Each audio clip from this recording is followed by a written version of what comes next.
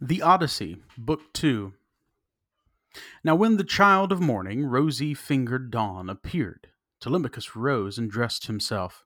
He bound his sandals onto his comely feet, girded his sword about his shoulder, and left his room looking like an immortal god.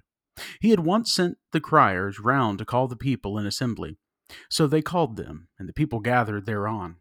Then, when they were got together, he went to the place of assembly, spear in hand, not alone, for his 2 hounds went with him. Athena endowed him with a presence of such divine comeliness that all marveled at him as he went by. And when he took his place in his father's seat, even the oldest counselors made way for him.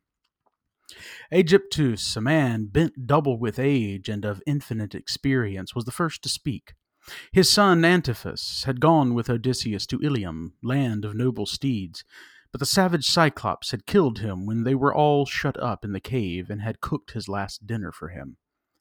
He had 3 sons left, of whom 2 still worked on their father's land, while the third, Eurynomus, was one of the suitors. Nevertheless, their father could not get over the loss of Antiphus, and was still weeping for him when he began his speech. "Men of Ithaca," he said, "hear my words. From the day Odysseus left us there, here has been no meeting of our counselors until now. Who, then, can it be, whether old or young, that finds it so necessary to convene us? Has he got wind of some host approaching, and does he wish to warn us? Or would he speak upon some other matter of public moment? I am sure he is an excellent person, and I hope Zeus will grant him his heart's desire." Telemachus took his speech as of a good omen, and rose at once, for he was bursting with what he had to say. He stood in the middle of the assembly, and the good herald Pisenor brought him his staff. Then, turning to Aegyptus, "Sir," said he, "it is I, as you will shortly learn, who have convened you, for it is I who am the most aggrieved. I have not got wind of any host approaching about which I warn you, nor is there any matter of public moment on which I would speak. My grievance is purely personal, and turns on 2 great misfortunes which have fallen upon my house. The first of these is the loss of my excellent father, who was chief among all you here present, and was like a father to every one of you. The second is much more serious, and ere long will be the utter ruin of my estate. The sons of all the chief men among you are pestering my mother to marry them against her will. They are afraid to go to her father Icarus, asking him to choose the one he likes best and to provide marriage gifts for his daughter. But day by day they keep hanging about my father's house, sacrificing our oxen, sheep, and fat goats for their banquets, and never giving so much as a thought to the quantity of wine they drink. No estate can stand such recklessness. We have now no Odysseus to ward off harm from our doors, and I cannot hold my own against them. I shall never all my days be as good a man as he was. Still, I would indeed defend myself if I had power to do so, for I cannot stand such treatment any longer. My house is being disgraced and ruined. Have respect, therefore, to your own consciences and to public opinion. Fear, too, the wrath of heaven, lest the gods should be displeased and turn upon you. I pray you by Zeus and Themis, he who is the beginning and the end of counsels, do not hold back, my friends, and leave me single-handed, unless it be that my brave father Odysseus did some wrong to the Achaeans, which you would now avenge on me by aiding and abetting these suitors. Moreover, if I am to be eaten out of house and home at all, I had rather you did the eating yourselves. For I could then take action against you to some purpose and serve you with notices from house to house till I got paid in full, whereas now I have no remedy." With this, Telemachus dashed his staff to the ground and burst into tears.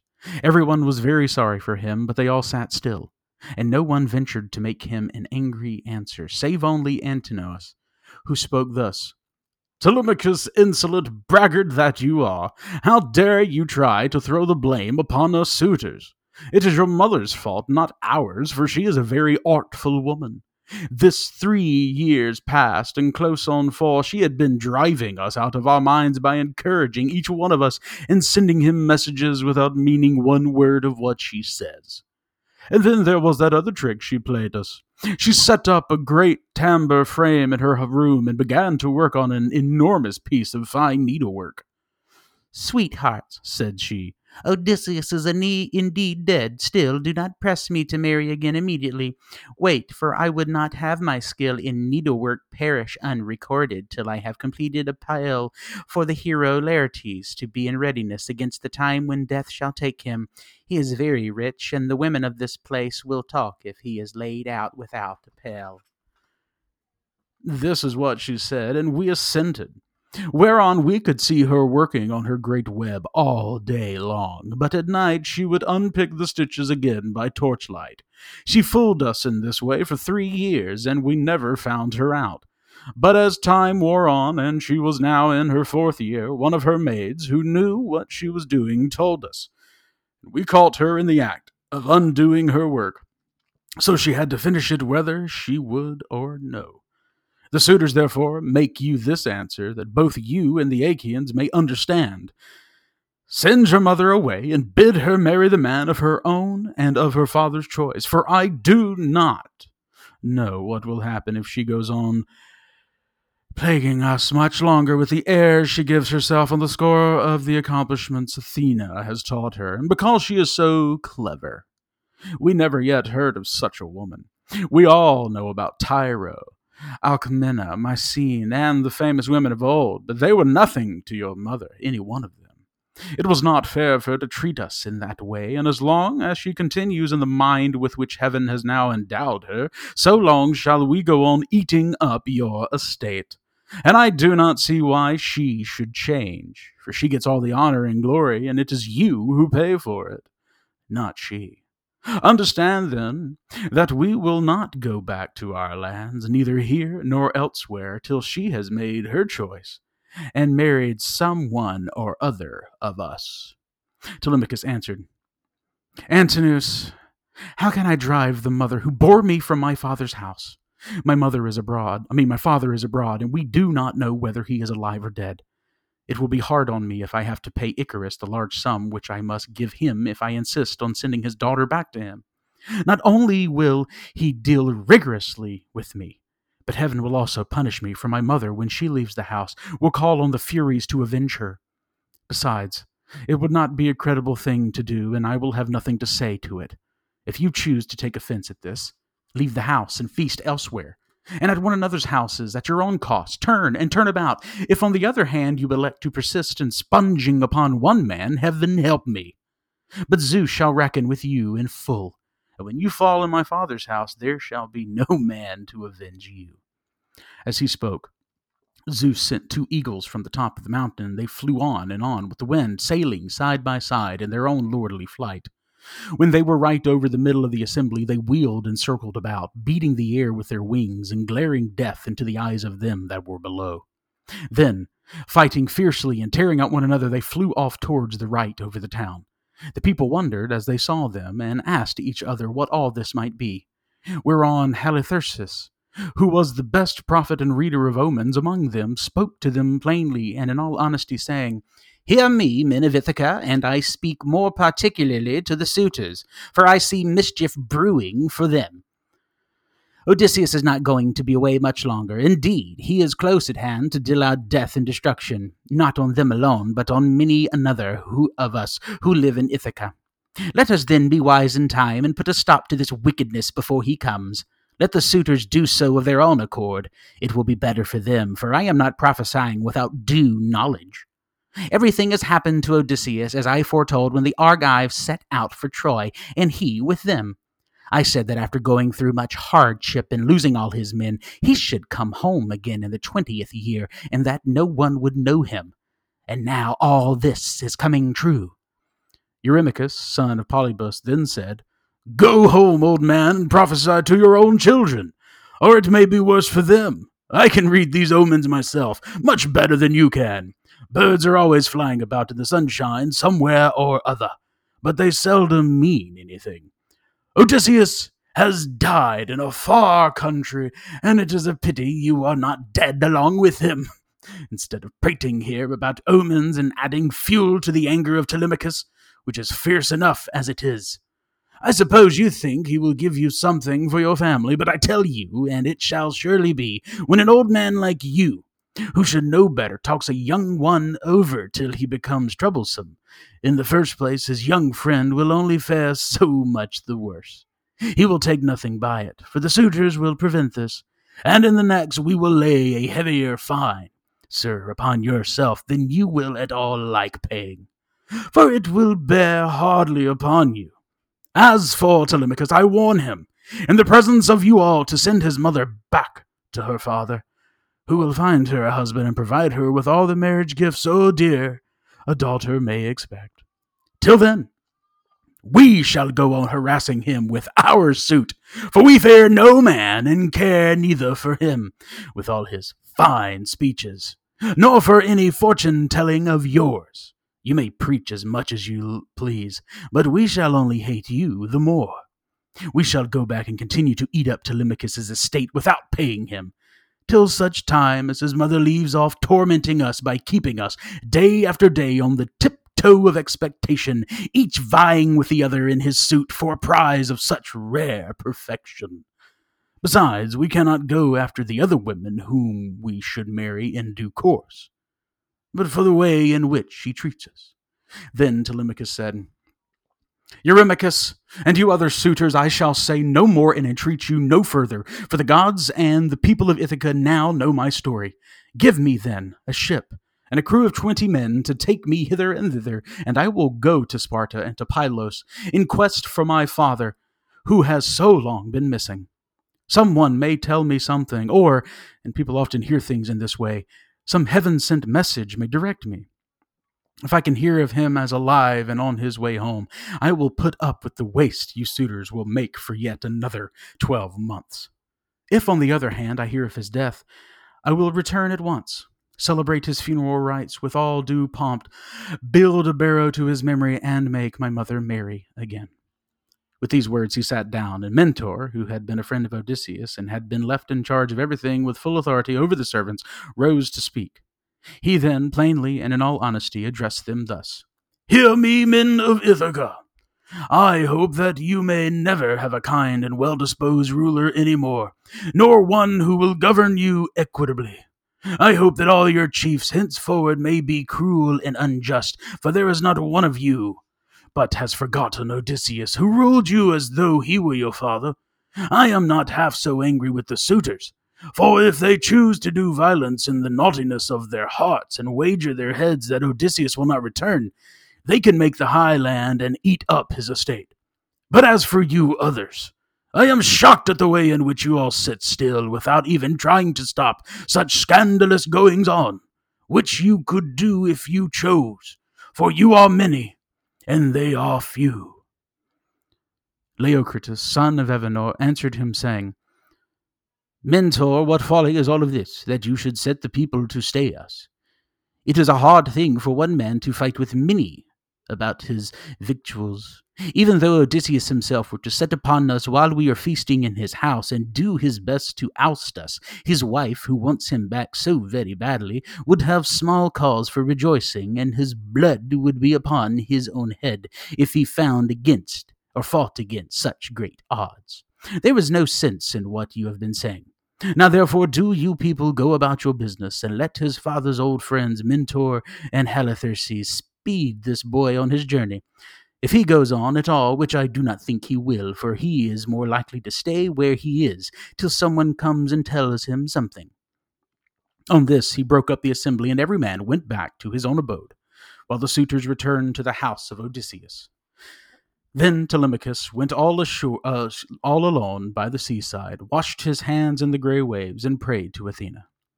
Hear me, he cried, you god who visited me yesterday and bade me sail the seas in search of my father, who has so long been missing.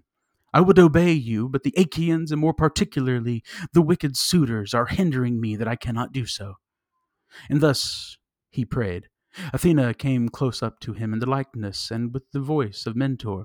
Telemachus, said she, if you are made of the same stuff as your father, you will be neither fool nor coward henceforward. For Odysseus never broke his word, nor left his work half done. If then you take after him, your voyage will not be fruitless. But unless you have the blood of Odysseus and of Penelope in your veins, I see no likelihood of your succeeding. Sons are seldom as good as their fathers. They are generally worse, not better. Still, as you are not going to be either fool or coward henceforward, and are not entirely without some share of your father's wise discernment, I look with hope upon your undertaking. But mind you never make common cause with any of those foolish suitors, for they have neither sense nor virtue, and give no thought to death and to the doom that will shortly fall on one and all of them, so that they shall perish on the same day. As for your voyage, it shall not be long delayed. Your father was such an old friend of mine that I will find you a ship, and will come with you myself. Now, however, return home and go about among the suitors. Begin getting provisions ready for your voyage. See everything well stowed, the wine in jars, and the barley meal, which is the staff of life, in leathern bags, while I go round the town and beat up volunteers at once. There are many ships in Ithaca, both old and new. I will run my eye over them for you, and will choose the best. We will get her ready, and will put out to sea without a delay." Thus spoke Athena, daughter of Zeus, and Telemachus lost no time in doing as the goddess told him. He went moodily home and found the suitors flaying goats and singeing pigs in the outer court. Antinous came up to him at once, and looked as he took his hand in his own, saying, "Telemachus, my fine fire-eater, bear no more ill blood, neither in word nor deed, but eat and drink with us as you used to do. The Achaeans will supply you with everything, a ship and a picked crew to boot, so that you can set sail for Pylos at once and get news of your noble father." "Antinous," answered Telemachus, "I cannot eat in peace, nor take pleasure of any kind with such men as you are. Was it not enough that you should waste so much good property of mine while I was yet a boy? Now that I am older and know about it, I am also stronger, and whether here among this people or by going to Pylos, I will do you all the harm I can. I shall go, and my going will not be in vain, though, thanks to you suitors, I have neither ship nor crew of my own, and must be passenger, not captain." As he spoke, he snatched his hand from that of Antinous. Meanwhile, the others went on getting dinner ready about the buildings, jeering at him tauntingly as they did so. "Telemachus," said one youngster, "means to be the death of us. I suppose he thinks he can bring friends to help him from Pylos, or again from Sparta, where he seems bent on going, or will he go to Ephyra, as well for poison to put in our wine and kill us?" Another said, "Perhaps if Telemachus goes on board ship, he will be like his father and perish far from his friends. In this case, we should have plenty to do, for we could then divide up his property among us. As for the house, we can let his mother and the man who marries her have that." This is how they talked. But Telemachus went down into the lofty and spacious storeroom, where his father's treasure of gold and bronze had laid up upon the floor, and where the linen and spare clothes were kept in oaken chest. Here, too, there was a stone of fragrant olive oil, while casks of old, well-ripened wine, unblended and fit for a god to drink, were ranged against the wall in case Odysseus should come home again after all. The room was closed with well-made doors opening in the middle.